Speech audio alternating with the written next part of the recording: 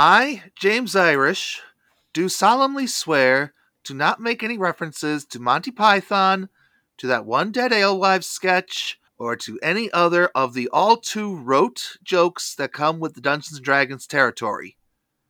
Why not? I do not make any promises for my co-host or guest. I'm gonna attack the darkness!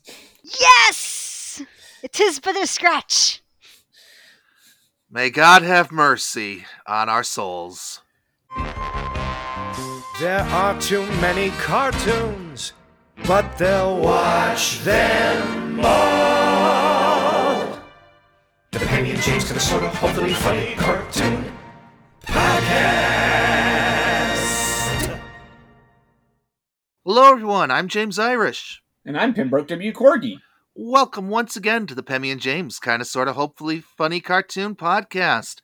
Joining us once again on the digital couch, please welcome one of my dearest friends, Miss Krissi Harding. Hi, everyone. Woo! Woo! I'm also joined by my Cobalt friend, Bartholomew. I bought a stuffed Cobalt the other day, and I love him. Nice. We're never going to hear the end of this from Keo. Keo, I will post a picture of him, I promise. I can't hate on kobolds. That's actually gotten me a few of the best money I've gotten on any adoptables I've made have usually been kobolds. Yeah. Currently, he actually sits right now on top of the chest of dice, which features a lot of the dice that Pemmy has bought me for my birthday. So as you probably gathered, today's subject is the Dungeons and Dragons cartoon that ran from about 1983 to 1987 on CBS under the auspices of Marvel Productions. Yay! I was just going to say, kind of amazing that show even got made, all things considered, at the time. Yeah. And we'll talk about that. So let's begin at, well, the beginning. The roots of Dungeons and Dragons are, quite honestly, very deep. The list of influences range from miniature-based wargaming to numerous mythological traditions to the fantasy works of J.R.R. Tolkien and Jack Vance, to name just two of dozens of authors, to even some silly little plastic monster and dinosaur toys that the team, headed up by Gary Gygax, had lying around. You don't believe me about the toys? Look up the origin of the Rust Monster someday. Mm-hmm. All of this was slowly but surely distilled into the game, whose first edition came out in 1974 by the team's company TSR, with the name Dungeons & Dragons apparently picked by Gygax's 2-year-old daughter. Wow. Yeah, a great deal of the stuff that he actually was inspired in the game actually did come from his kids. Even then, the benefits of inviting women to the table were evident, though sadly ignored by many gaming geeks. Yeah. We won't go there just yet. We'll do Right. that for our podcast Yeah. at some point. Now, through the 70s, the game slowly but surely started to take off in high schools and college campuses, and by the 1980s, it had become enough of a known quantity that licensors started sniffing around. Thus, in the early to mid part of that decade, we wound up with odds and ends like Dungeons & Dragons Color Forms, action figures from LJN, video games for PCs and Mattel's and television, and most pertinent to this podcast, the aforementioned cartoon. By Marvel Productions. Mm-hmm. And it's very interesting for D&D. This was the thing that the only thing you really need to play D&D was the player's guide, a pencil, dice, and just your imagination. And that's one of the things that makes it so enduring to this day. No matter how much Hasbro tries to monopolize it or monetize it. I'm looking at you, Hasbro. I feel like Hasbro takes that one line from the Transformers movie a little too serious. The line, "Until all are one." Yeah, there's a lot to it, and if anyone wants a really good breakdown of what's going on, I recommend the many different. Actually, just go to the D&D Reddit, the subreddit on Reddit, because a lot of the players there, and it's not actually as toxic as a lot of people think it is. They actually will break down some of the things going on right now in D&D, and they're really helpful for new players to it and answering questions. Plus, you want to have people fangirl, just mention the cartoon on there, and like there's like thousands of threads about people fanboying and fangirling over this cartoon.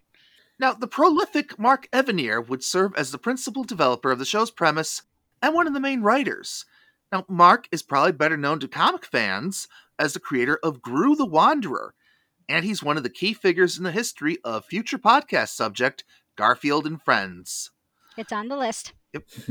In fact, it's arguable that Mark's experience on this show would lead to some of the more pointed commentaries he put into the Garfield and Friends cartoons. I'll get into that a little later on, but it is coming, so just hang tight for a bit on that point. I guess. This being Saturday morning, though, the Dungeons & Dragons premise is given a more kid-friendly veneer. We actually get the bare bones of the story in the introduction of every episode, with a small group of friends getting on an amusement park ride themed to the game. Turns out the ride is enchanted specifically to send these exact 6 youngsters into the world of Dungeons & Dragons. That is one amazing ride. I know. After watching that, like literally, remember we have a theme park up here called Seabreeze, and they used to have, it was the haunted house. Remember the haunted house, James, at Seabreeze? I never wrote it. Oh, I remember it existing, but I never wrote it. I wrote it once, and I'm like, so does this mean I get to go? I used to think that if I wrote it, I would end up actually in a haunted realm that I could go on these adventures growing up. It didn't happen, and it was vastly disappointing to me. You know, if they made this show modern day, they'd probably just explain it all as being a VR trip or something. Oh God, it was a dream. That's my most hated trope in any TV show. It was just a dream. I hate that 95% of the time. The only exceptions I'll give is the one Batman the Animated Series episode and the one episode of Futurama. Per Chance to Dream, yeah, they did it really good in that one. I have to give them credit for that. Oh, and the finale of the second Bob Newhart show. Yeah, exactly. That one I would give it to, because that actually was really good how they did it for that one. In the episode of Futurama, The Sting, where Leela gets put in a coma, that one's actually really good too. So. Oh, that was good. Yeah, but every other time it's like cop out. Yeah, I don't mind it when they make the whole thing part of the story rather than just copping out. Because you actually feel the dream aspects in that Batman and Futurama episode, so it makes sense that that's the resolution. Yeah, if it's part of it where something's not right, like throughout those 2 episodes, something's not right here. And speaking of dreams, keeping you 2 on topic, folks, welcome to my nightmare. It's not living the dream; it's surviving the nightmare at this point. Anyhow. I don't believe the specific fantasy realm these kids wind up in is named. It's simply called The Realm, according to what quick research I did.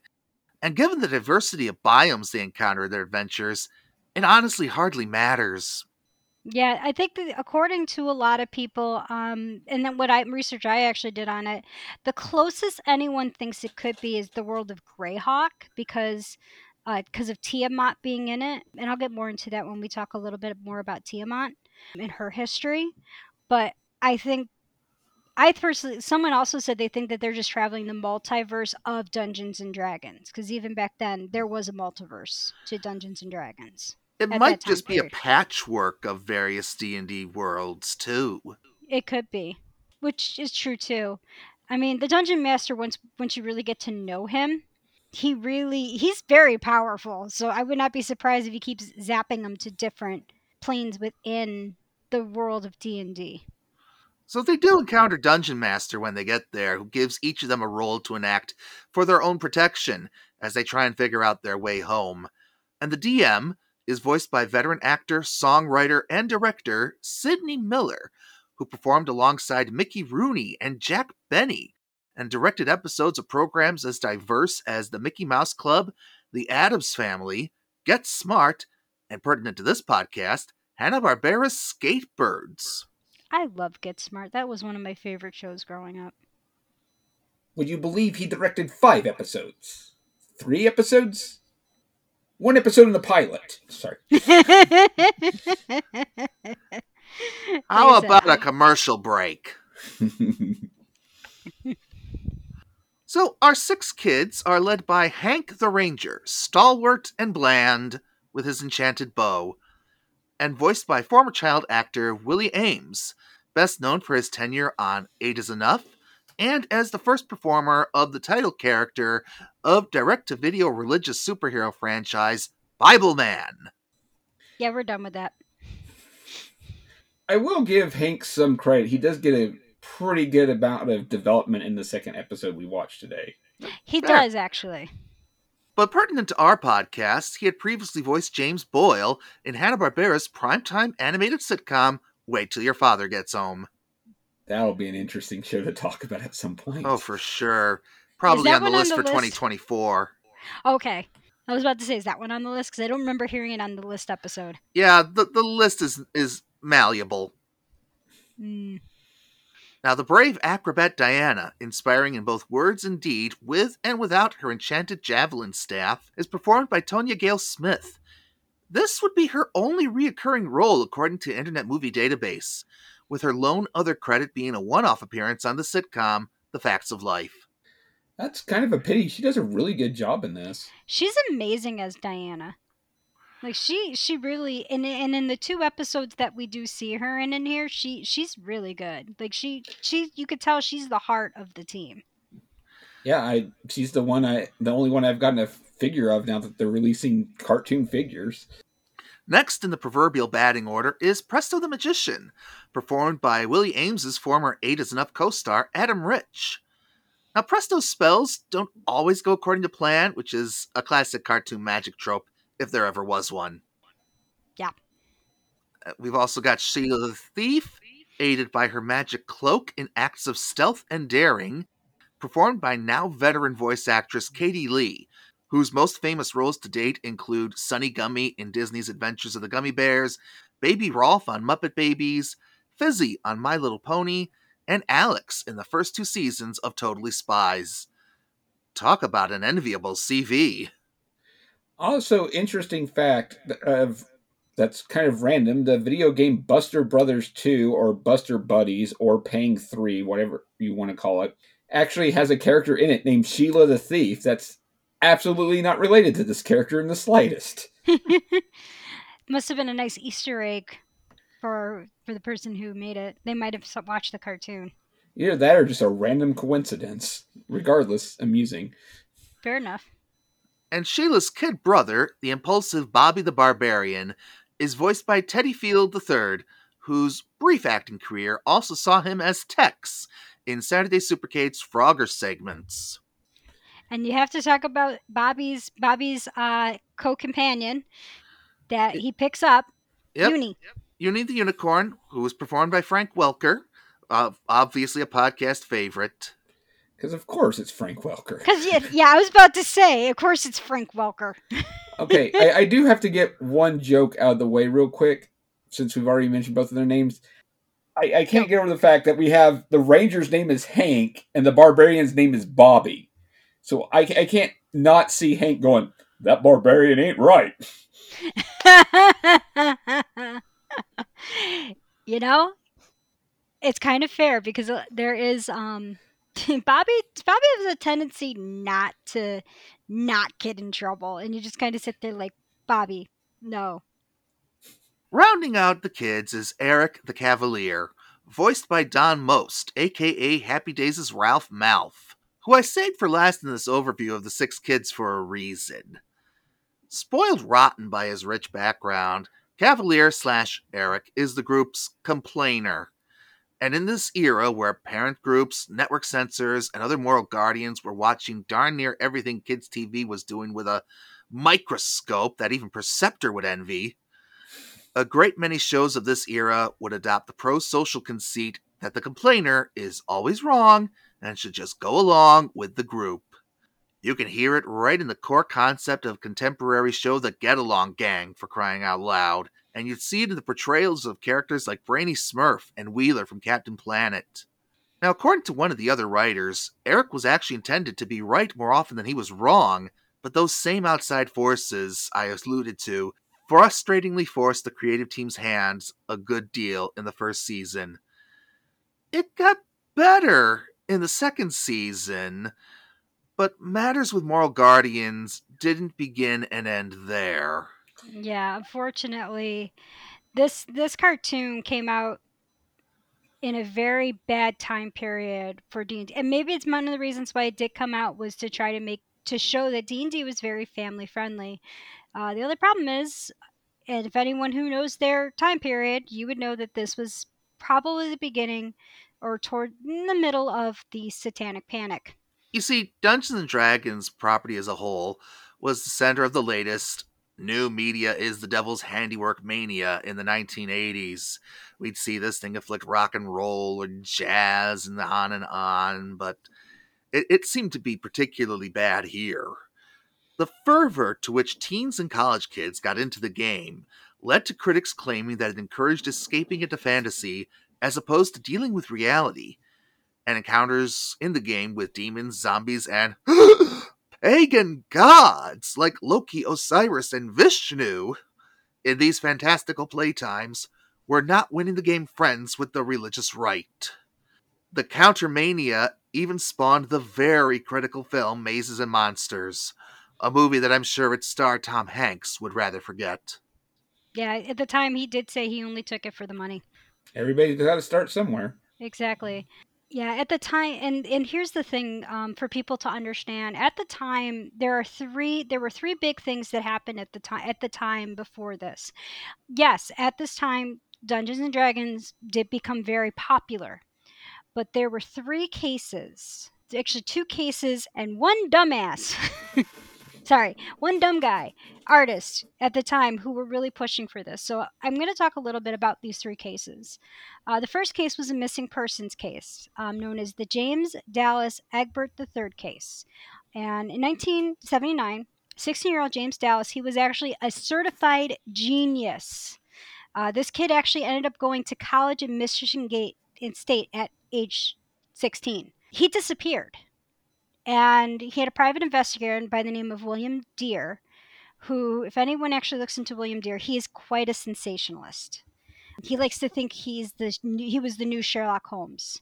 To find him, the private investigator actually, while looking for him, told his parents that he wasn't killed. He was just caught up in playing D&D in college, and that's what made him disappear. What they don't tell you was he actually suffered from a lot of mental illness issues and drug addiction because of all of the pressure put on him at 16 to be a genius and to succeed. And he just broke.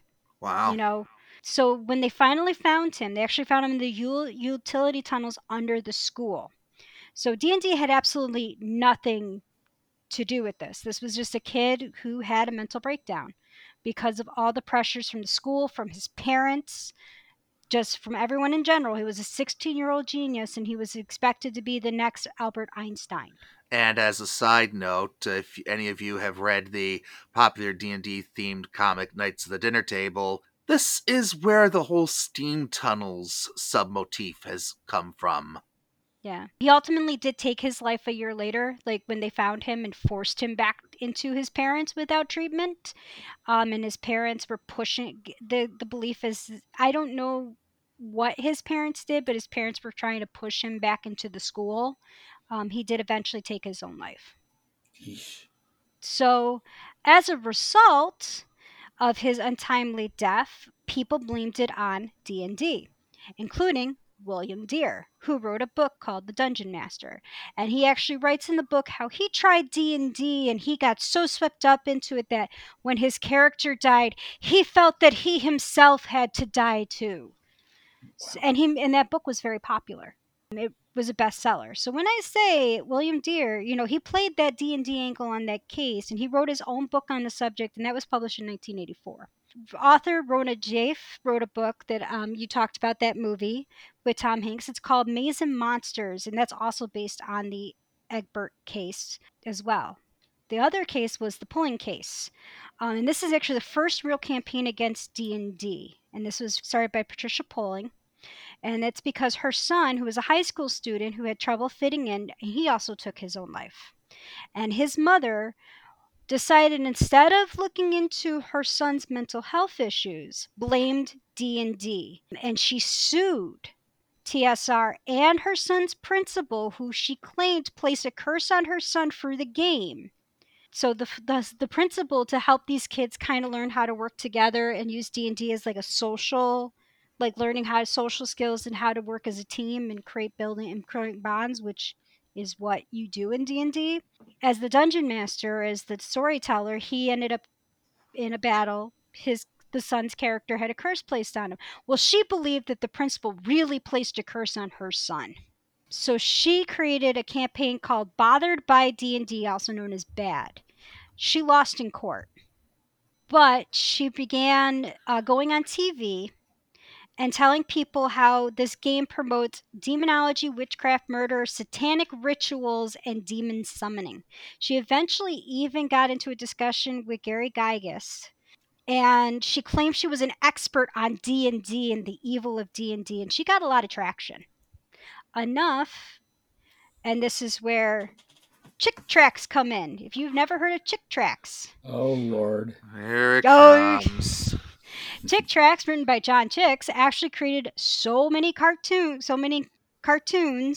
and I'm not talking cartoons as in animated, but cartoons as in little comics, denouncing D&D and claiming that D&D people got so caught up in D&D that if their character dies, that they would die too, and D&D gripped you into the world of fantasy, blah, blah, blah, blah. So you can see where this was. And it actually spread rumors that D&D was so addicting that people believed it was their lives. And if you want a really good video about chick tracts and how crazy chick tracts are, there's a YouTube channel called Fundy Fridays, and she goes deep into this. Jen does on there. She also talks about the Satanic Panic also as well. So I recommend, if you want more information on that, that's a good place to start for information. And she puts all of her sources in the description so you can read up more on it. So yeah, that's what TSR had to deal with at the time that this cartoon came out. So critics riding the wave of the religious right, who at the time were starting to get traction with parents. Oh, and I would like to tell you that when I started getting into D&D, my mother was on this train. Yipes. Yeesh.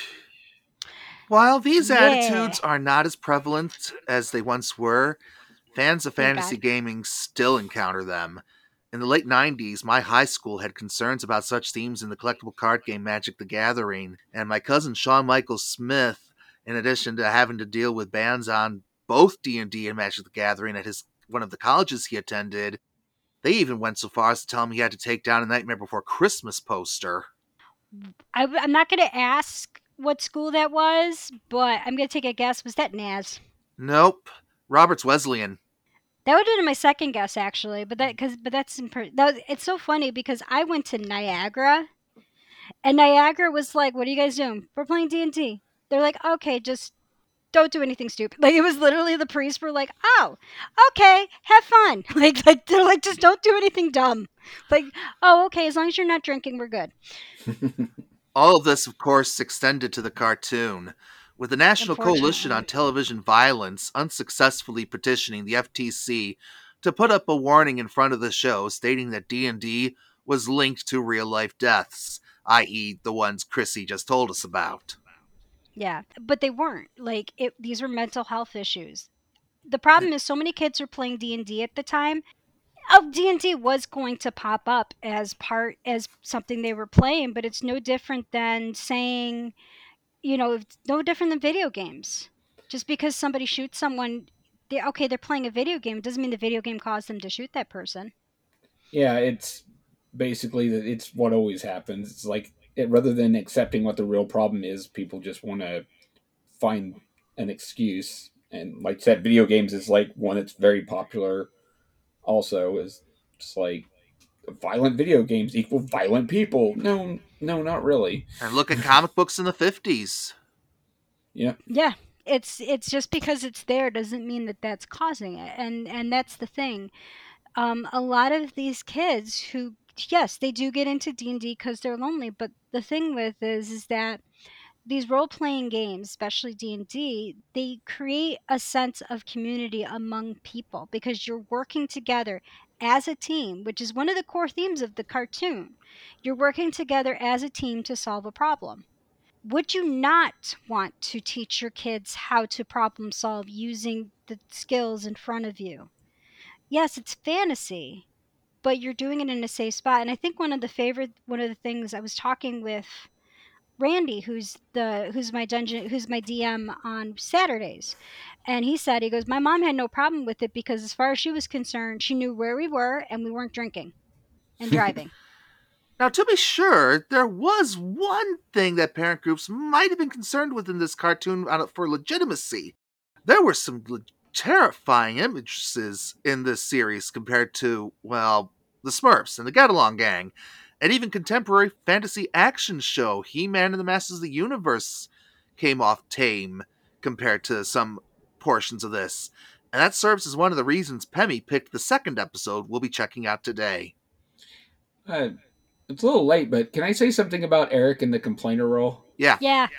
Weirdly, I, as a kid, always liked the complainer character, despite the fact that they weren't the, they were obviously the character you're supposed to not like, because I kind of felt like they were pointing out the things I felt like everybody else should be, like, acknowledging and aren't.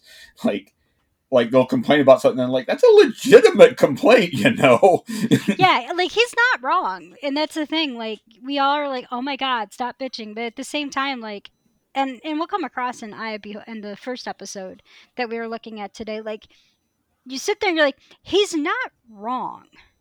Yeah.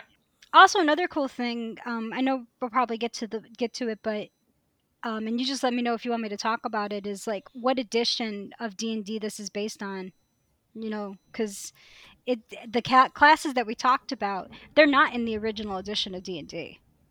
Two of the classes, they actually come out in a later edition. I know the Thief was a later edition. No, Thief is actually in the original one. Thief is actually in the first edition of D&D. Oh, I must have gotten my timelines crossed then, because I recall Gary Gygax relating that the Thief was a player creation he incorporated.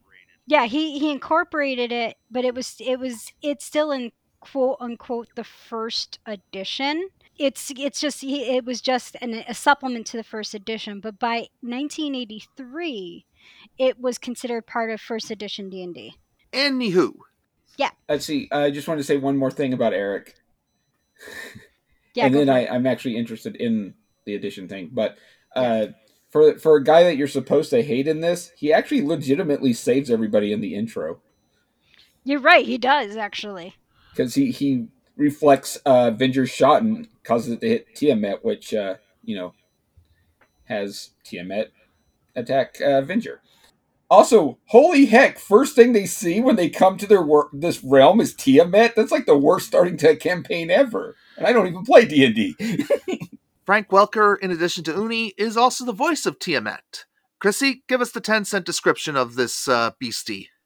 So Tiamat is, as anyone who's ever played D&D, actually is very well known as the Dragon Queen. She's one of two of the ancient gods. Tiamat in AD&D. So the edition that this cartoon is based on is actually Advanced D&D 1. Which came after the first edition. An Unearthed Arcana by Gary Gygax, which introduces the two classes of Acrobat and Cavalier. So those are the two new classes that were introduced. So those are the two classes in the cartoon that are not part of first edition. The rest of the classes technically are in first edition and its supplements. If anyone knows anything about D&D, they love their supplements. Tiamat was actually not named in the first edition of D&D. She was only known as the Queen Dragon or the Chromatic Dragon. She's actually named in the Monster Manual for Advanced D&D. So Tiamat was actually very newly named when the cartoon came out.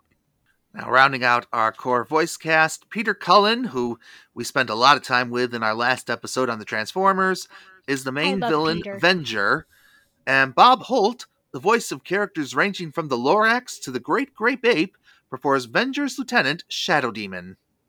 It does feel weird going from hearing Peter Cullen playing the heroic Optimus Prime to the villainous Venger in 2 podcasts. I know, but that does so much about his range, but, like, I love Peter Cullen. Oh, Peter Cullen's great. I know. I would love to meet him. We've spent a good deal of time, so We'll fill in the rest of whatever details we have as we go into these episodes. So let's roll for initiative and start with the episode, The Eye of the Beholder. I got an 18. Now, as a quick preface to this episode, the Beholder is one of D&D's most iconic original creations. The team didn't derive it from myth, fiction, or random toys. It just kind of came to them. Hence, an appearance of such a creature, I figured, would make for a good means of determining how the team behind the cartoon were able to adapt these esoteric things that landed in their lap. Interestingly, like I told you off camera, I was at Walmart today and literally saw a Dungeons & Dragons coloring book with the Beholder right on the frickin' front of it. You know, is it bad that in the card, and I'll say this now even though I'm jumping ahead, like when the Beholder actually really shows up, I actually paused the cartoon to count the eyes on it to make sure it wasn't a spectator. You weren't the only one counting the eye stalks, right, Pemmy? Nope. I was in there, I'm like, okay, how many do we have here? Is this really a Beholder, or did they jinx, or did they short me? And I was counting them. If anything, they gave us one too many. They did. I was like, ooh, you guys went out for overkill. Also, did anyone else try to I decided that, because I like to name things, I actually ended up naming the Beholder. So, Eye of the Beholder was written by Hank Saroyan. I'm not even sure how you pronounce his last name. With contributions from Mark Evanier and Kimmer Ringwald. It is not to be confused with the episodes of the Star Trek animated series, or the episode of He-Man, or the episode of Brave Star of the same name. Filmation apparently really liked that title. Sounds artsy. It's, beauty is in the eye of the beholder, which we'll get to. So, we open the episode with the party sweltering under the heat of 4 suns. Apparently, they're trying to outdo Tatooine by 2. While something is throwing sand at Uni. Now, my first thoughts.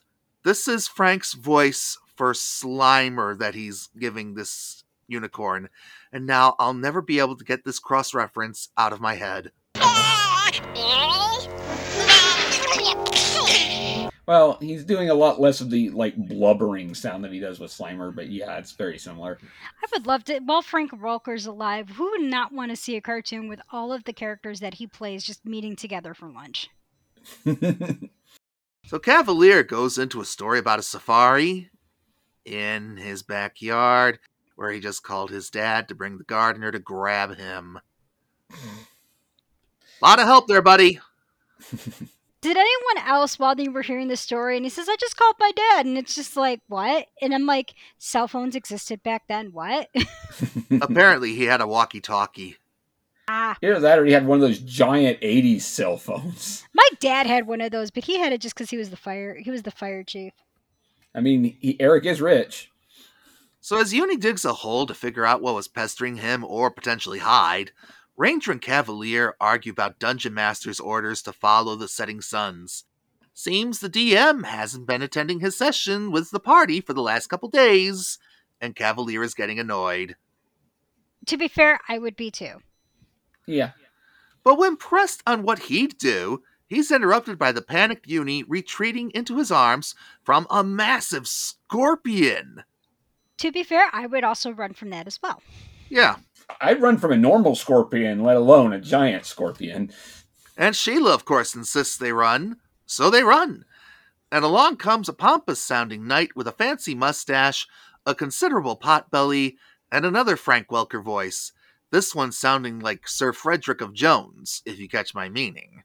I honestly wish that really was his name, because that would have been hysterical. That would have been great. I wouldn't say he was more pompous as he just sounded more, you know how like some people, like, you want to say they're pompous but they're just trying to like talk themselves up a little bit, like he's just like, okay, what am I gonna do?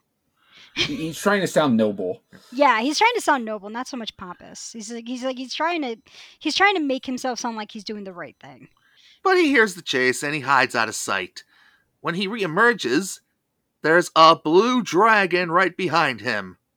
I swear, I wrote an opening gag about not making Monty Python references at a discussion about D&D, since they're so rote after all these years, and now this falls into my lap?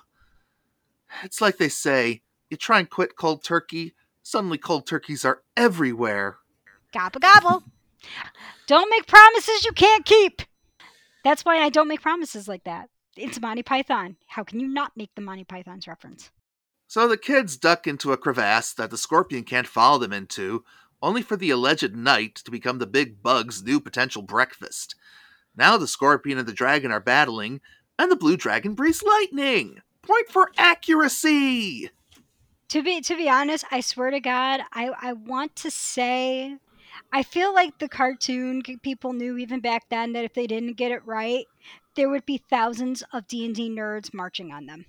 Well, if anybody was going to be that organized, it would have been the D&D nerds. Fair enough. Remember, these are people who do organize campaigns for fun. So these beasties take their business elsewhere, and the kids emerge to find Uni smiling at the knight. They never saw the dragon, so their assumption is the knight saved them. Well, all the members of the singing group, the Blind Boys of Alabama, can see where this plot is headed now. Pretty standard cartoon hijinks. I had to reference a classic R&B/gospel group from Uncle Mike, who is one of our most loyal listeners. Hi, Uncle Mike! Hi, Uncle Mike. So the knight realizes what's happening and plays into it, and we get a bad night school joke from Cavalier. And as the knight leaves, he introduces himself as Sir John, protector of the village Pindrake and battler of beasts, dragons, and demons. And scorpions, as Bobby adds. Right. Yep. Now, Cavalier/Eric is concerned about the knight's line about no telling what they'll run into when Dungeon Master pops out of the background. After a joke about him not always needing to come up behind Eric, he explains he's found a potential way for them to get home. In the Valley of the Beholder to the east, a passage to their home exists, and we get our first look at the Beholder in the cartoon, and it looks good, despite there being one or too many eye stalks. I do want to say I do like that bit with the Cavalier and the Dungeon Master, because it's just like, do you always have to do that? No, not always. I know, I love the Dungeon Master is just so like, no, but it's fun now. Yeah, I like how playful he is, for lack of better words. Now, while Krissi and I were counting eye stalks, I'm not going to keep track of how many there are from scene to scene. I'm a stickler, but I'm not interested in torturing myself. Oh, no, I just wanted to count it, just like, all right, did they give us a beholder or did they give us a spectator? Because they look very similar, but they're very different. And it was a true blue beholder, even if it was one too many. And if it one too many, I'm okay with. Now, Dungeon Master has one last parting bit of advice. By looking back, you can sometimes get a clearer view of what's ahead, and only beauty can beat the eye of the beholder. Eric is not impressed or pleased with either this advice or the Dungeon Master's disappearing once more. I don't think he paid for the pizza for the session. No, he did not. Again, I'll defend Eric. I would find that pretty freaking annoying too. But but part of me is like, Eric, you know this is what's going to happen by now. You know, like this has been going on for how many times and you haven't picked this up by now. Like instead of being... So Bobby takes this advice quite literally, looking back where they were before and only seeing where they met Sir John. And Hank takes this as the meaning of the clue and believes Sir John can help them against the Beholder. Presto agrees that if Sir John can handle the Scorpion, he can definitely handle the Beholder. Yeah, I don't think those are on the same level, buddy. Yeah, this kid's in for a rude awakening. But even Eric agrees with the plan and concept. So they head to Pindrake via a great mushroom forest. All I can say is I don't... My only issue with the Dungeon Master on this one is he doesn't explain to them what exactly a beholder is. He showed them. He showed them, but didn't explain to them what that was. Beyond a creature from the underworld. Yeah, like, I would be like... That's not nearly enough. I mean, technically a little itty-bitty imp is a creature from the underworld, and there's a vast gap of difference. Exactly. Like, technically Tiamat is considered a creature of the underworld in 5e because that's where she lives. She lives in the abyss. Like, she is banished to the abyss. So technically Tiamat is considered a creature from the underworld. Like, I have questions. I would be like, I have some questions. Like, it has all those eyes. What do the eyes do? Like, can we talk? I need some clarification. In the town of Pindrake, the town mayor, also voiced by Frank Welker, is practically reading Sir John the Riot Act, firing him from his duties and intending to replace him with a cheap renewable heat source. I mean, a braver knight.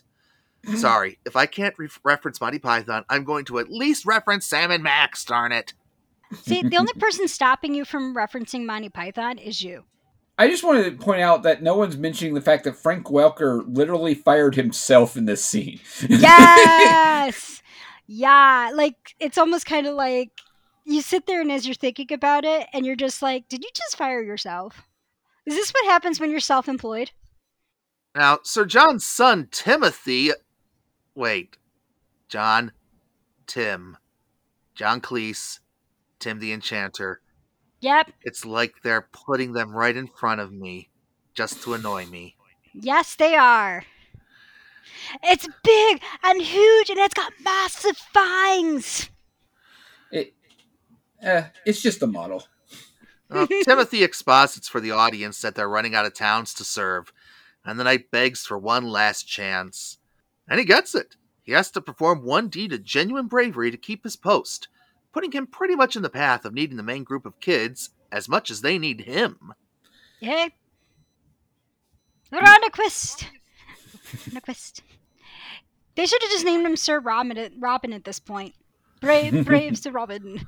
So the party is still wandering through that stage of Centipede, since clearly Marvel beat Ruby Spears to the rights to that game, as they're being tailed by ominous, shadowy creatures with glowing red eyes. I believe this is fantasy cartoon cliche number 57, or was it 56? I think it's 55. 69, dude! Do not invoke that number, Pemmy.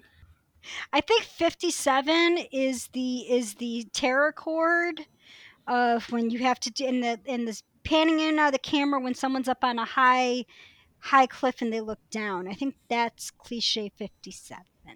Okay. Oh well. Moving along, Sheila suggests that Presto cast a light spell. Piece of cake, says Presto, and he pulls a cake out of his pointy hat. Funny enough, the light from the candles on the cake are sufficient to keep these giant snail-like critters at bay until Bobby sneezes the candle out. He should have made a wish first. That barbarian ain't right. No, he's not. Am I being too snarky? Or not snarky enough? It's hard to gauge sometimes. No, I think you're at the right level of snark for this. Could be a little more, might be a little less, but you're just like right there. So Hank resorts to using his magic arrows to create some fireworks, which works for all too brief of a moment as the snail things start using tendrils from their antennae to rope the party in and put them in sacks? Even by the standards of a typical D&D campaign, this feels a smidge odd. Yeah, what can you say? The kids got sacked. Sadly enough, these characters are in the monster manual of Advanced D&D. No kidding. I forgot what their names are, but that is an actual thing that they do. I'm sure when they put this in the script, they're like, well, it's in the bag. Yeah. So 0.2 for accuracy. Even so, I can still go with it a lot more easily than some of the other leaps of cartoon logic set in real-world style settings that we've seen, since, hey, this is fantasy. Hey, it's D&D. The DM's in charge. So the kids are captured one by one, with Presto's spell to banish the snails from his sight, just putting a bucket over his head. I am Jorge, I make this battle. I can't be wrong. I mean, it did work, technically. Yeah. Technically it worked. I just had to talk about Bruno. You don't talk about Bruno. But it's fun talking about Bruno. Anyhow, Diana's attempt to clear the canopy to let the sun in is also thwarted. Only Uni is able to escape thanks to tendril crossfire, as the snails cart their ill-gotten captives away over their slimy shoulders. I might want to add that there seem to be more snails holding sacks than there were captives, but it's a minor thing. Who knows what else they caught anyway? This is Tendril fair. crossfire is such a weird term. I know, and as I was hearing it, I'm just like, at least this is not an anime. At least this is not an anime. Well, what That's else exactly would you what I was call thinking. I don't know what else you would call it, but I'm like, thank God this is not an anime. This could go in so much worse of directions. So, back from commercial break, there's more basic humor from the party as Sir John enters the scene and stammers about his having to do something brave. I do want to give the animation team credit for the shading effects through this whole sequence in the forest, by the way. Yeah, they do a good job ignoring that one scene where they forgot to finish drawing Diana's legs. So Uni pounces on the coward, scaring him and knocking the torch out of his hand. When Sir John asks where the party is, Uni tugs at his cape to get him to help, but Sir John can't see the forest for the mushrooms. This He is can't fair. help since he has to perform a brave deed, little realizing helping the kids would be one heck of a start at minimum. We didn't say he was the smartest character. No, but he's not being tasked with being smart, just brave. Fair enough. I like to say his intelligence stat is probably a 7. Up there, which is probably his bravery stat is probably less, but still. Do we tell him, Krissi? You can. Technically, there's no bravery stat. I figured as much. So, Uni, remembering the snail's weakness, grabs the torch and runs off to do it herself. Go, little gal, go! Let me tell you something. Uni is like the best is the bestest girl. Uni is the bestest girl. She's the goodest girl. I keep getting tempted to buy the figure of Bobby when I see it at stores because Bobby actually comes with Uni, which actually weirdly makes the $25 price tag feel more worth it compared to the majority of them. This is fair. Well, you get 2 for the price of 1. Yeah. Naturally, Sir John follows the baby unicorn, protesting. Now, my hopes were a little bit dashed when Uni drops the torch for Sir John to pick up, wave it around in a panic as he spots the snail beasts, and winds up getting the credit from the kids. If I were Uni, I'd be fuming right about now. Uni evolves into Rapid Dash. Wait. Hey, I would be. Listen, if I was Uni, I would be like, I'm done with this shit. But she does get her point across because she starts siding with Eric. So Diane even hands him a flower as a token of their gratitude and gives the bumbler a kiss on the forehead. That's Uni's kiss, damn it! Lucky that would night. be if you. I mean, what? That would be if Uni wants to kiss, though. Remember, consent. True. So the kids explain the situation, sort of, and Sir John wants none of it, but the kids insist he's the bravest man they've yet met. Uni aptly demonstrates she's wise to the knight's actual deal. I like this sidekick. Despite the Philimer voice? Yes, despite the Slimer voice. To Sir John's credit, while he was right waving it around in a panic and he wouldn't have been there without Uni, he did still technically drive them off. Technically. So Sir John is roped into doing it as opposed to being tendrilled into doing it. And even his insisting he needs to get his shield won't get him out of it since Hank suggests Presto make him a shield. The magic hat spits out a garbage can lid, which is all too apropos. Indeed it is. Indeed it is. Because Sir John is garbage. Well, admittedly, it's when Sir John hears it might be their only way home that he starts to come around for a moment. Sir John's courage lasts until they get into the Beholder's domain, and the knight starts calling for it like one would a stray dog. Hank asks what the plan is, and Sir John says they should think of one while he scouts ahead. Eric protests, Sir John stammers as he keeps to his idea, and now doubts are really starting to seep in. And as Sir John ponders his quandary, Venger appears behind him, and he insists Sir John leads them to the Beholder and then abandon them. That's too cowardly even for Sir John, despite his fear of Venger. But the big bad has an ace up his cloak, revealing he's got John's son Tim hostage and surrounded by beasties. And any parent will tell you, you'll do anything to save your kid. Yeah. And then this is where I kind of question the whole, is he a coward for doing this or is he brave? Because he's trying to save his son. And if he really was a coward, he would run and abandon his kid. So he is kind of brave to do this to save his son, because he loves his son. Back with the party, Eric is expressing his doubts to the others, and oh boy, here we go. Sir John shows up trying to be resolute, and the other kids show their displeasure with Eric. But in a valley, Sir John makes an escape and Eric calls him out on it. And as Diana and Bobby protest his excuses by saying they thought he was brave, Sir John dejectedly shambles off with a sad, "Yes, I know." And he bravely ran away. Sir John, he bravely ran away. Sir John. And as the kids deride Sir John, the beholder strikes. Eye lasers everywhere! Just eye lasers. And some roaring. Looking at what time is left of the episode, I sadly understand why the myriad powers of the beholder's various eye stalks probably landed on the cutting room floor. Although that would be totally cool to see. Yeah. As for the roaring, I checked with some friends of the podcast, namely Brenda and Bill Thorpe and Christopher Frank, who are, in addition to Chrissy, are also very well versed in Dungeons and Dragons, but since Chrissy was doing all this other research, it was only fair to rope my other friends into this. Mm-hmm. So according to the Monster Manual, circa 1979, they can speak their own language, beholders, as well as that tongue known to lawful evil creatures. So yes, they're capable of speech, just maybe not common speech, depending on the beholder. I also probably think having it roar the way it did is probably a smart move, because if you suddenly had it speaking tongues, considering what was going on in the culture at the time, could you imagine that gift, handing that to evangelicals, if suddenly you have a creature on there speaking tongues? More than fair. Also, I'm 100% sure that roar is literally Frank Welker in a garbage can. Oh, I'm pretty sure too, and I'm pretty sure he had fun doing that. Worked for the Lion King. Yep. Now the kids panic, hide behind a rock, and Hank tells them not to panic.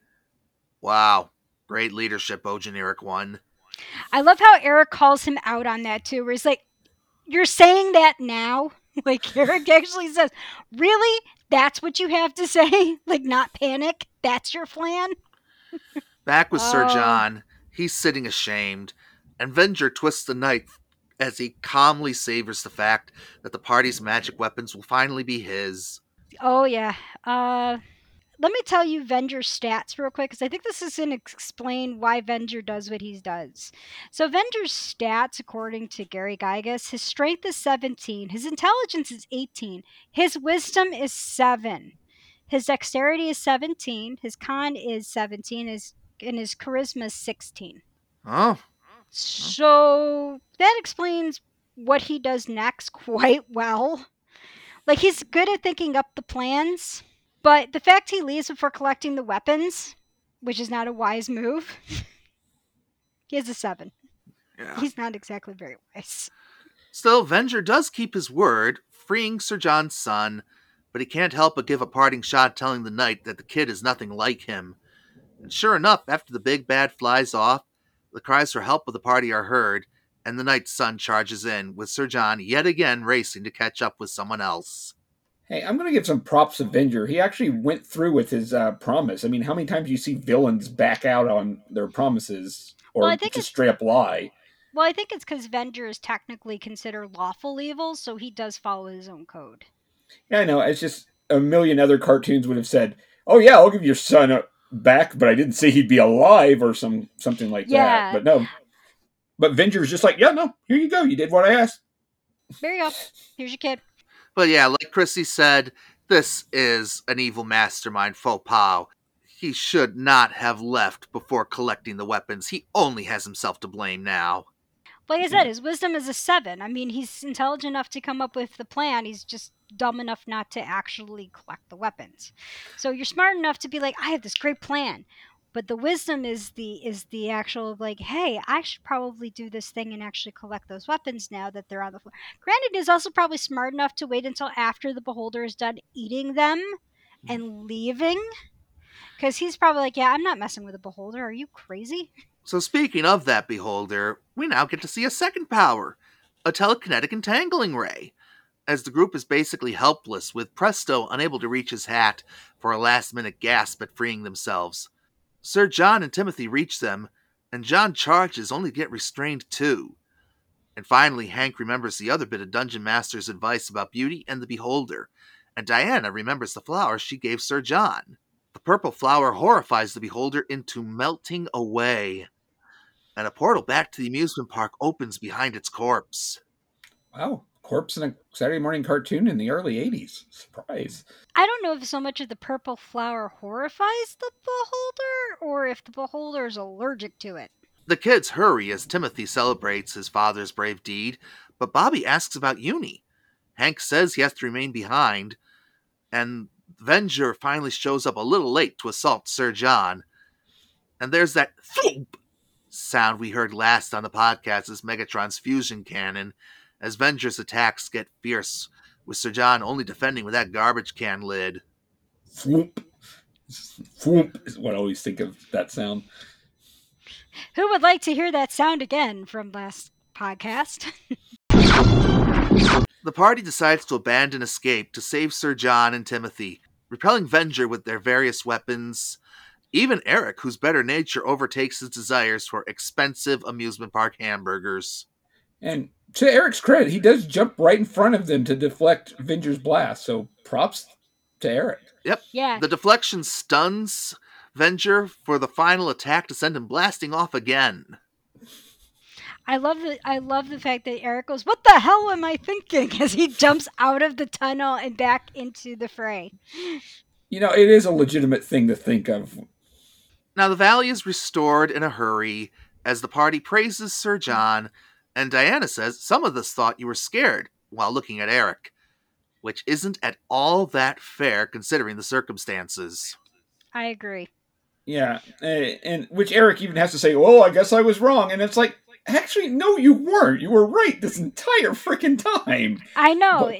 You know, it's like, hey, we get that you were terrified, but good job. Like, acknowledge the fact the guy was flipping scared, but he did good. Like, don't play it off that he didn't, like, lead you guys into a death trap. Also, I'd like to say, as a DM, one of the things that actually does happen after a beholder dies is the rot does actually magically go away in their area that they are. So I also like they have that accuracy in this too, of what happens when a beholder dies. Nice. So Eric scares himself by sitting on the horn Presto summoned in the last fight, and everyone laughs at his expense, including Dungeon Master, who I suspect is implied to have delivered the last shot in that battle. Most likely. Yeah. Which means potentially the Dungeon Master would have saved them anyways, but yeah. So, as a postscript for this episode, what of the beholder being terrified of a flower to the point of death? It's not canonical to D&D lore that a mere flower would be fatal, but in the modern version at least, beholders are notoriously paranoid creatures whose obsessions and fears can be downright illogical to most sapient races. So one being terrified of a lilac or tulip isn't out of the question. No, and that does carry over from Advanced D&D too. So I mean, it wouldn't be out of it to have a beholder that maybe is terrified of beautiful things, considering how much rot and decay they brought to the valley. So having a pretty flower suddenly showing up would terrify the heck out of it. But, like I said, it was hard to say if it was like, when I was watching, I'm like, is it terrified or is it allergic? Like, because allergies can be deadly too. You know, I just have one thing to say about that. Yeah. Flower power. There we go. Well, I'm going to go take some allergy medicine while we take a commercial break. Back soon. Yay! We'll be right back to Dungeons & Dragons on FedEx. On the next Pemmy and James podcast, in the mid-1980s, Hulkamania was running wild, brother! And it soon ran on to Saturday morning, courtesy of Deke. The resulting show was loaded with animation errors, exaggerations of characters who were already exaggerated ethnic stereotypes, and early voice acting appearances from the likes of Brad Garrett, Charles Adler, and James Avery. Contact your pay-per-view provider for details on this podcast airing in 2 weeks. Now, back to Dungeons and Dragons on Jetix. Welcome back, folks, and it's time to review episode 9 of the series, Quest of the Skeleton Warrior, the lone writing credit from frequent Marvel and Sunbow writer Buzz Dixon, perhaps best known as the writer behind the G.I. Joe movie. Ooh, that thing gave me nightmares. I have more consistent experience with G.I. Joe than I had with Transformers, given that it was the Sunbow era was reran on the USA Cartoon Express during the 90s, and then Toonami got their hands on it for their midnight run, and so on. And I just had a more maintained relationship with G.I. Joe than I did with Transformers for whatever reason. Well, the thing is, Transformers actually was, when they did the reruns of Transformers, they put it on Sci-Fi. I remember that. But to my point, I know a Buzz Dixon episode when I see one, and by God, this is a Buzz Dixon episode. His fingerprints are all over this. I was once a man. Sorry, even that coming back. Yeah, with Dekion, even that is a cliche in this. So, our episode opens on a dark and stormy, indeterminate time of day, since it's too light out to be night for all I can tell.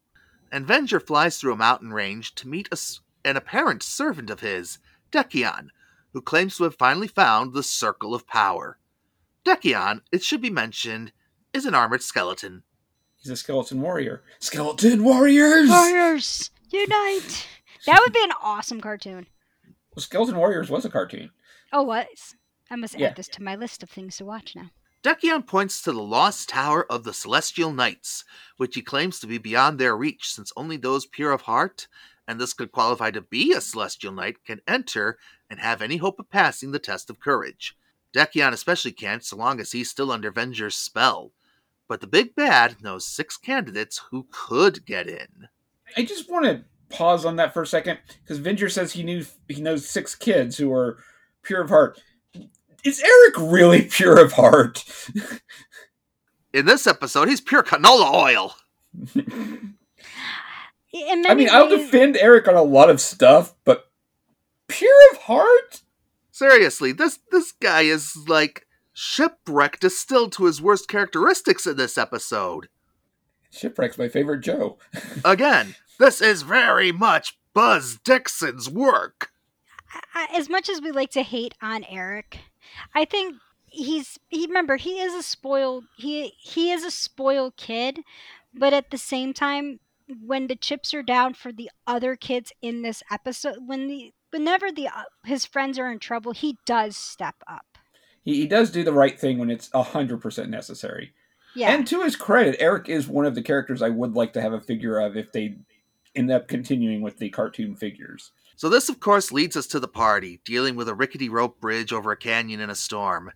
Eric complains, of course, and he's about to make a proper bolt forward when Dungeon Master shows up right in front of him with news. Of course he does. Yep. He tells them of the tower, and that they have to defeat the enemy within themselves, and vanishes just as Eric figures. We should mention the storm paused while he was there, and it resumed with a vengeance once Dungeon Master popped out, taking out the bridge. They took it to the bridge. I will have to say, at least this time, Dungeon Master did not pop up behind Eric this time. No, but still surprised him. Yep. Where's Bobby Bird when we need him? But I think I'll take him to the bridge. Take him to the bridge. Take him to the bridge. Take him to the bridge. It's all right if I take him, Joe. Yeah. Take him to the bridge. Yeah, one time. So, Eric climbs over the entire group just to get up to the top first, then gets annoyed the others aren't up yet. Yeah, he kind of deserves what he finds at the top, though. Yeah. He definitely took his jerk pills today. He drank the jerk juice. Dekion is right behind him and places a hand on Eric's shoulder. Karma comes quick, and the skeletal warrior repels their attacks with ease and gets the kids to stop by telling them he simply wants to talk. It's kind of a terrible way of showing that. Yeah. Though I do want to point out that Sheila takes his sword, and yet briefly he still has his sword. But don't. Oops. Animation error! Animation error. Once they're properly parlaying, Dekian claims he was once one of the Celestial Knights, and an evil wizard turned him into the cadaverous crusader the kids see before them. Dekian petitions them for help reclaiming the Circle of Power in the same lost tower the Dungeon Master told them about, and Hank accepts, despite Eric's reservations. Once there, Bobby smashes the lock so they can get in, and they walk into the TARDIS! Seriously, Sheila even says it's bigger inside than it is outside. She should have been a companion at minimum. I do like Sheila in this I do enjoy Sheila in this episode. With Dekian waiting in the east, the game session for the evening begins in earnest. Roll initiative! A gargoyle's eyes glow red as Presto observes that he feels someone is looking inside his brain, and Eric snarks, that shouldn't take long. Good grief, this is the most unlikable I've seen this character so far. Gotta have someone spouting the snark. Don't worry, he gets his. But, yeah, I just hope my own snark doesn't make me the Eric of the group. Nah. No, your snark actually your snark is not vicious. Your snark is like, okay, wait just a minute. Sheila almost notices more glowing eyes as one gargoyle reaches for her cape, and once she's freed, she plummets down a trap in the floor. Bobby chases after, but the hole seals up, and boy, you can really feel Bobby's panic. Yeah. Well, I love the fact that, and it's throughout the whole series, how much they emphasize the relationship between Bobby and Sheila. Like that sibling relation and how much they watch out for each other. And you can tell the family resemblance by the freckles. Mm-hmm. And yeah, Bobby is literally like tearing up too. So yeah. So once the young thief regains consciousness, she's alone in a cold, wintry plain, and she says she's scared of being alone, which is a rather on-the-nose identifier of what she has to face. Meanwhile, clearly somebody never told Hank that you never split the party! Yeah, rule 1 in D&D, folks, never split the party. obviously Hank's watched one too many episodes of Scooby-Doo. This is fair. Because with Sheila already missing, he goes off on his own and gets sealed into the room he was investigating. Diana yells for the others, and Presto attempts a spell only for him and Eric to be sent to some swamp.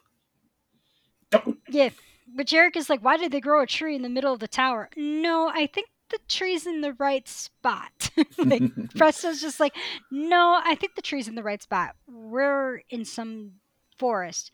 And they get attacked by hags, which I thought was actually a really cool touch that they actually put in swamp hags. I was waiting for ogres personally. What are you doing in my swamp? That would have been awesome, but I don't think anyone was thinking of Shrek at the time. Right. Back with Hank, he gives up on breaking down the wall with his magic arrows and sets off to find another way back to his friends, as the stairs he takes vanish, leaving behind the inky void of space, which he now has to outrun. Back in the swamp, Eric is not giving Presto's apologies much consideration, as he berates him for being a nerd. Oh, for goodness sakes, the 6 of you are playing Dungeons and Dragons. Pot kettle black. I do have to say the whole like if I knew people were going to laugh at me, I wouldn't get up in the morning line was like, damn man.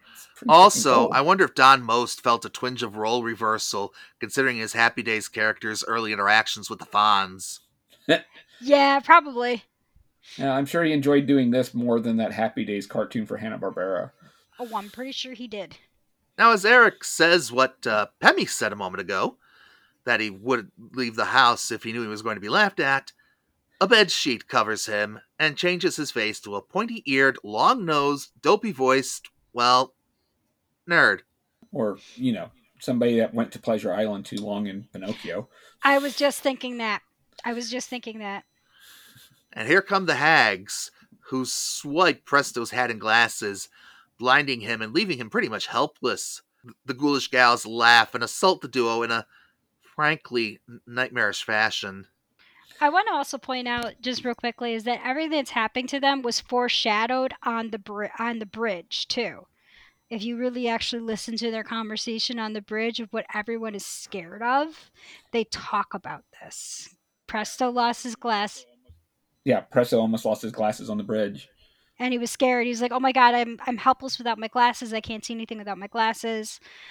Eric talked about his looks. I think Diana made a comment about her abilities and losing her abilities. Bobby was upset because everyone thinks he's so young. Sheila talked about being alone, and Hank about his inability to lead. So we're seeing. It was a nice foreshadowing they did. Also, I can relate to Presto because when I lose my glasses, I freak out too because I can't see jack diddly crap. I think Presto's fear is very rational for anyone who has thick glasses. Like, you're blind as a bat. Presto is the resident Velma. Confirmed. It is confirmed he is Velma in this. I'm not sure I want to see him in a turtleneck sweater and a short skirt. Don't tempt me to draw it. Something tells me eventually we're going to see that on Pemmy's Discord. It wouldn't leave me alone. So back from commercial, Diana, Bobby, and Uni walk into a crystalline area of the tower that surrounds them with mirror images of themselves. And Uni walks by one mirror which doesn't show his reflection, and as she stops to inspect it, a horrifying face scares the poor thing. She grabs the remaining party members who inspect the mirror, and their fears are revealed. Like Krissi said, Bobby doesn't want to be perceived as a baby, and Diana fears being old and frail and losing her abilities. Yeah. So, could you identify these monsters, Krissi? So these ones here, from what I can see of them, they look a lot like ghouls, ghouls or zombies. They're hard because how they're drawn, you can't actually see the details on them. So I think, honestly, all the characters that are showing up in this episode are from the Ravenloft supplement of the game. That's pretty much where I had to actually start to look for some of these characters. I want to say these ones here are actual, like, nightmare ghouls. Okay. And I'm sure their stats are found either in the Ravenloft supplement of AD&D or Shadowfell, which is the Shadow Realm. Either way, the monsters behind the mirrors do reveal themselves and surround the three of them. I gotta say, the imagery of Diana becoming extremely old and Bobby turning into a baby is very, very disturbing, kind of, for a kid's TV show in the early 80s. Mm-hmm. Yeah. Hank's race against the void, meanwhile, leads him to a brick wall. He inevitably falls and lands right in the Circle of Power's chamber. But as he's reaching for it, he hears his friend's agony and finds their current situations via a crystal ball. And there, sure enough, is his real fear, that he's a poor leader and led his friends to their dooms. When he speaks to that problem, it clicks. He has to confront his fear as Dungeon Master implied. His words reach the others through the crystal ball, and knowing that it's all in their heads, one by one, they overcome their fears. Except I don't think Eric learned much. He at least wasn't scared anymore, so... And to the credit, I want to give props to Hank in this scene, because this is a real good character moment for him, because he really confronts this and really gets upset about it before he realizes what's going on. Yeah. Like, this is the point where where you kind of see him emerge a little bit more than just the pretty boy generic leader. Like, he actually he really confronts his fears about himself as the generic leader. And he really, because he has the choice where he could just grab the Ring of Power or he could focus on his friends. And he really actually goes right to helping his friends, like, once he realizes it. Once they're assembled, Hank grabs the circle and Eric points out that they don't know Dekion will give it back to them so they can go home. Eric is, once again, right. Yep. At the ruins to the east where Dekion was going to meet them, Hank is about to hand it over when Dungeon Master intervenes and is almost struck down by Dekion. The Dungeon Master finally stops playing with riddles and tells the kids the straight truth about the Bonehead. Dekion betrayed the Celestial Knights by leading them into a trap in return for power, and the result is as plain as the lack of a nose on Dekion's face. He got power, but it's at the fate of being a skeleton warrior. Sorry. Evil deeds always come full circle, says the Dungeon Master, and won't stop until the circle is broken. Now, before the group can reach a real decision, the Dungeon Master vanishes again, and Venger swoops in to attack and claim the circle for himself. Decian begs to be finally released, but since he himself didn't get the circle, Venger has no intention of freeing him, instead opting to give him some skeletal company in the form of the heroic party. There's that lawful evil again. Also, dick moment on Venger's part, but you know. But technically, according to his alignment, he's within his rights because he did tell Decian he had to get it, not the kids. Yep. Now Hank is about to melt to death. Oh my god! Yeah. This, yeah. I will give them this one. This was a little horrifying. I imagine like Censor stepped in on that because something tells me that probably was originally going to look a lot worse. I agree. But Decian strikes back at Venger and gets Hank to safety. And as Decian tries to fight back, the party has to figure out how to assist him, and Presto realizes the Circle of Power itself needs to be broken to end Decian's curse. I'm going to give props to Presto in this scene. He took a big risk to get that. Like, he was doing a lot of the superhero jumping behind rocks and stuff, which is not something you really expect from him. Or any wizard. Yeah. Yeah, they're squishy.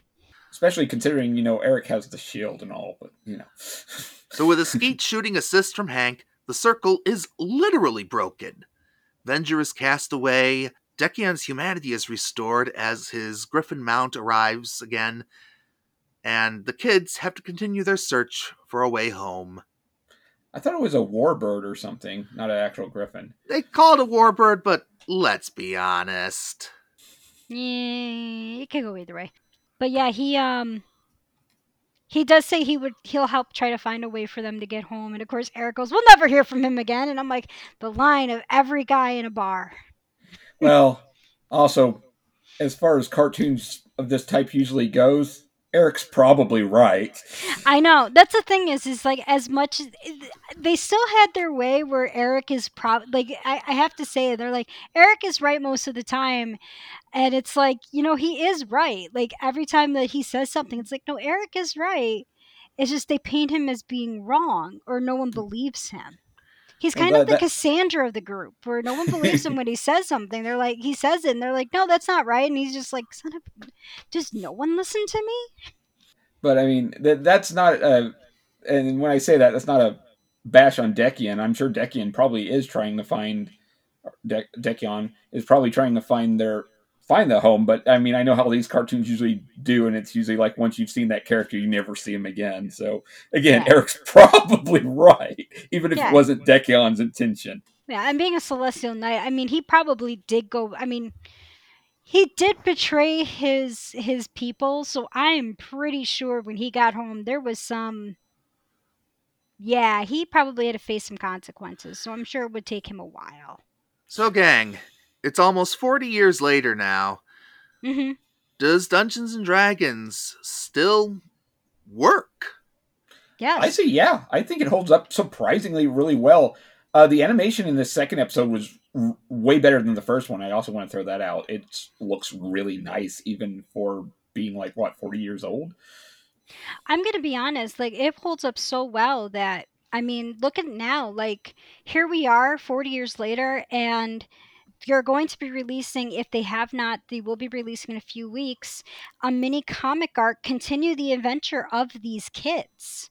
In 2000 and I think it was 2005, Gary, one of the writers, actually released the script for the unreleased final episode, Requiem.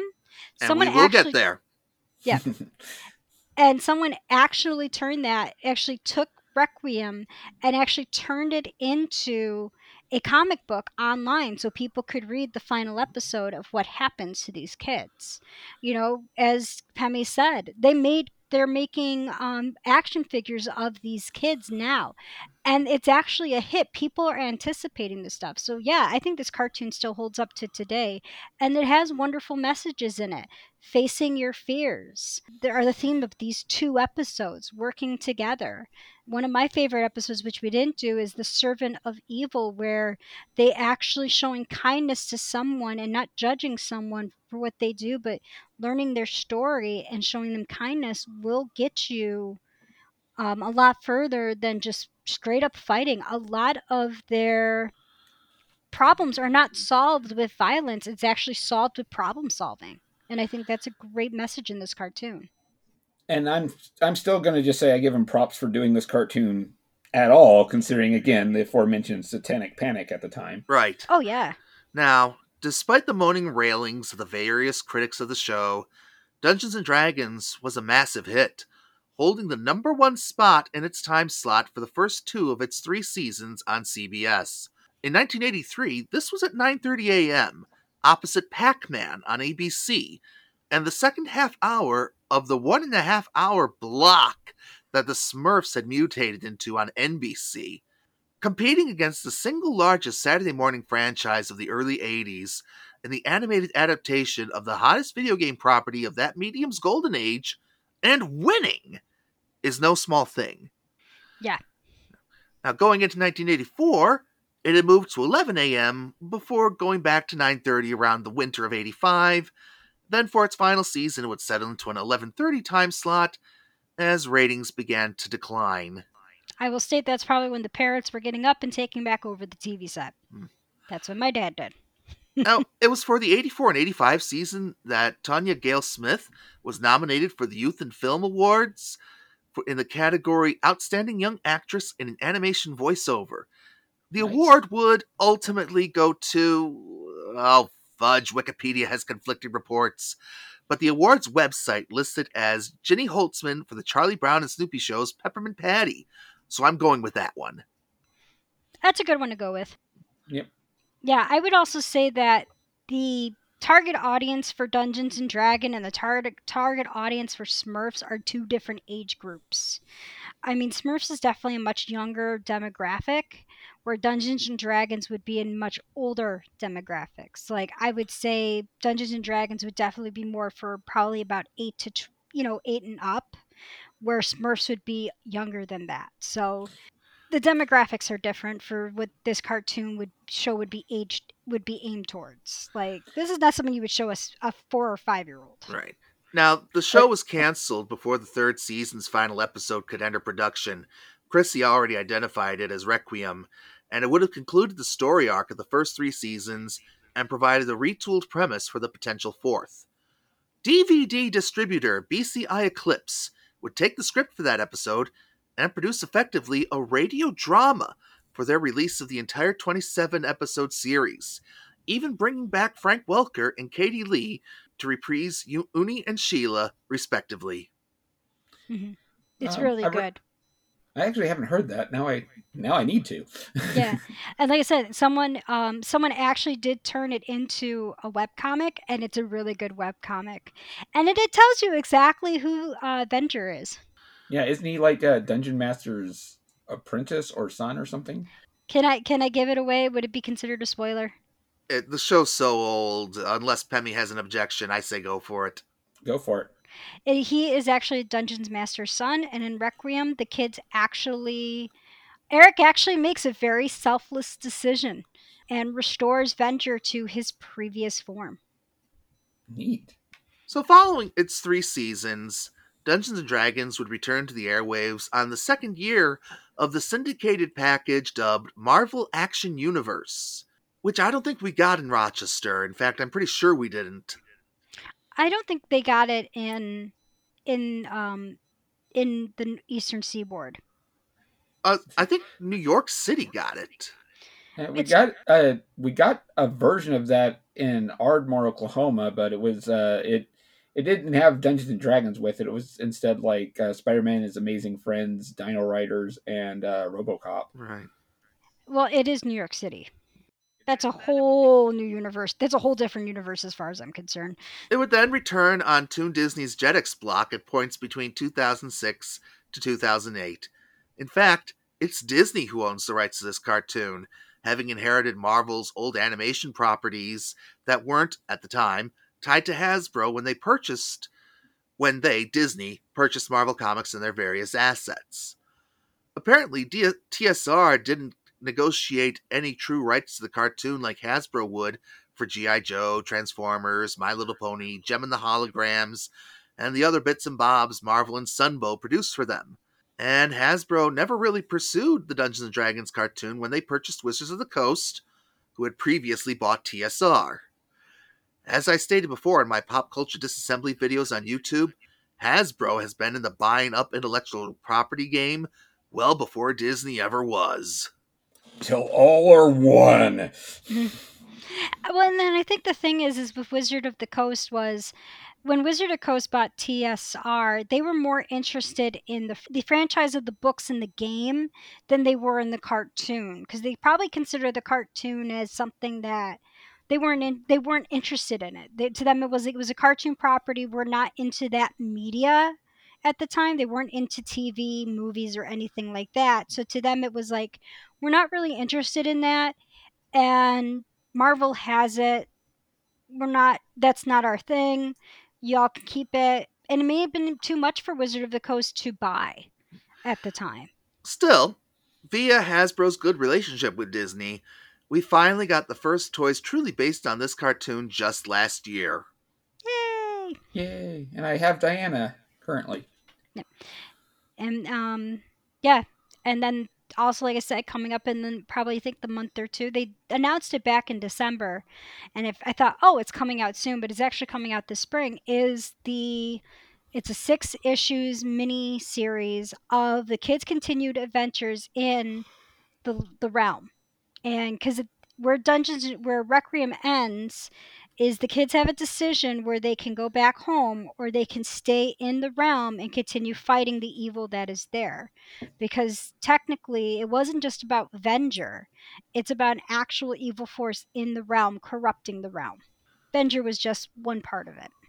I do want to say one other thing about the production of this show. Seemingly, one of the other things Mark Evaner complained about was due to the censorship rules and stuff, everything had to be like a beam weapon instead of an actual, legit D&D weapon. But I'm actually okay with that because I actually think that actually adds to the fantasy element of the show. Yeah, I agree too.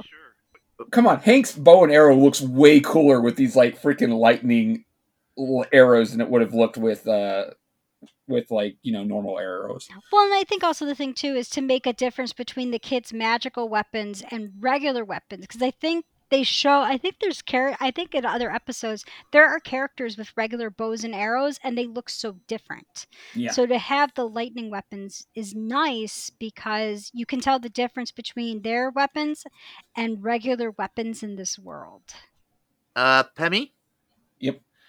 While we were discussing this, someone got into our pantry and replaced all of my cornflakes with iron rations. Yeesh. You know what that means.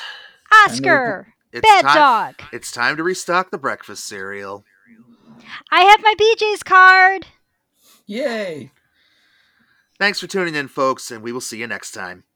Bye, everyone! The Penny and James to the sort of hopefully funny cartoon podcast. The preceding podcast is a co-production of the Mighty Monkey Corporation and Artificial Orange Studios. The theme song is written, composed, and performed by Shawn Michael Smith.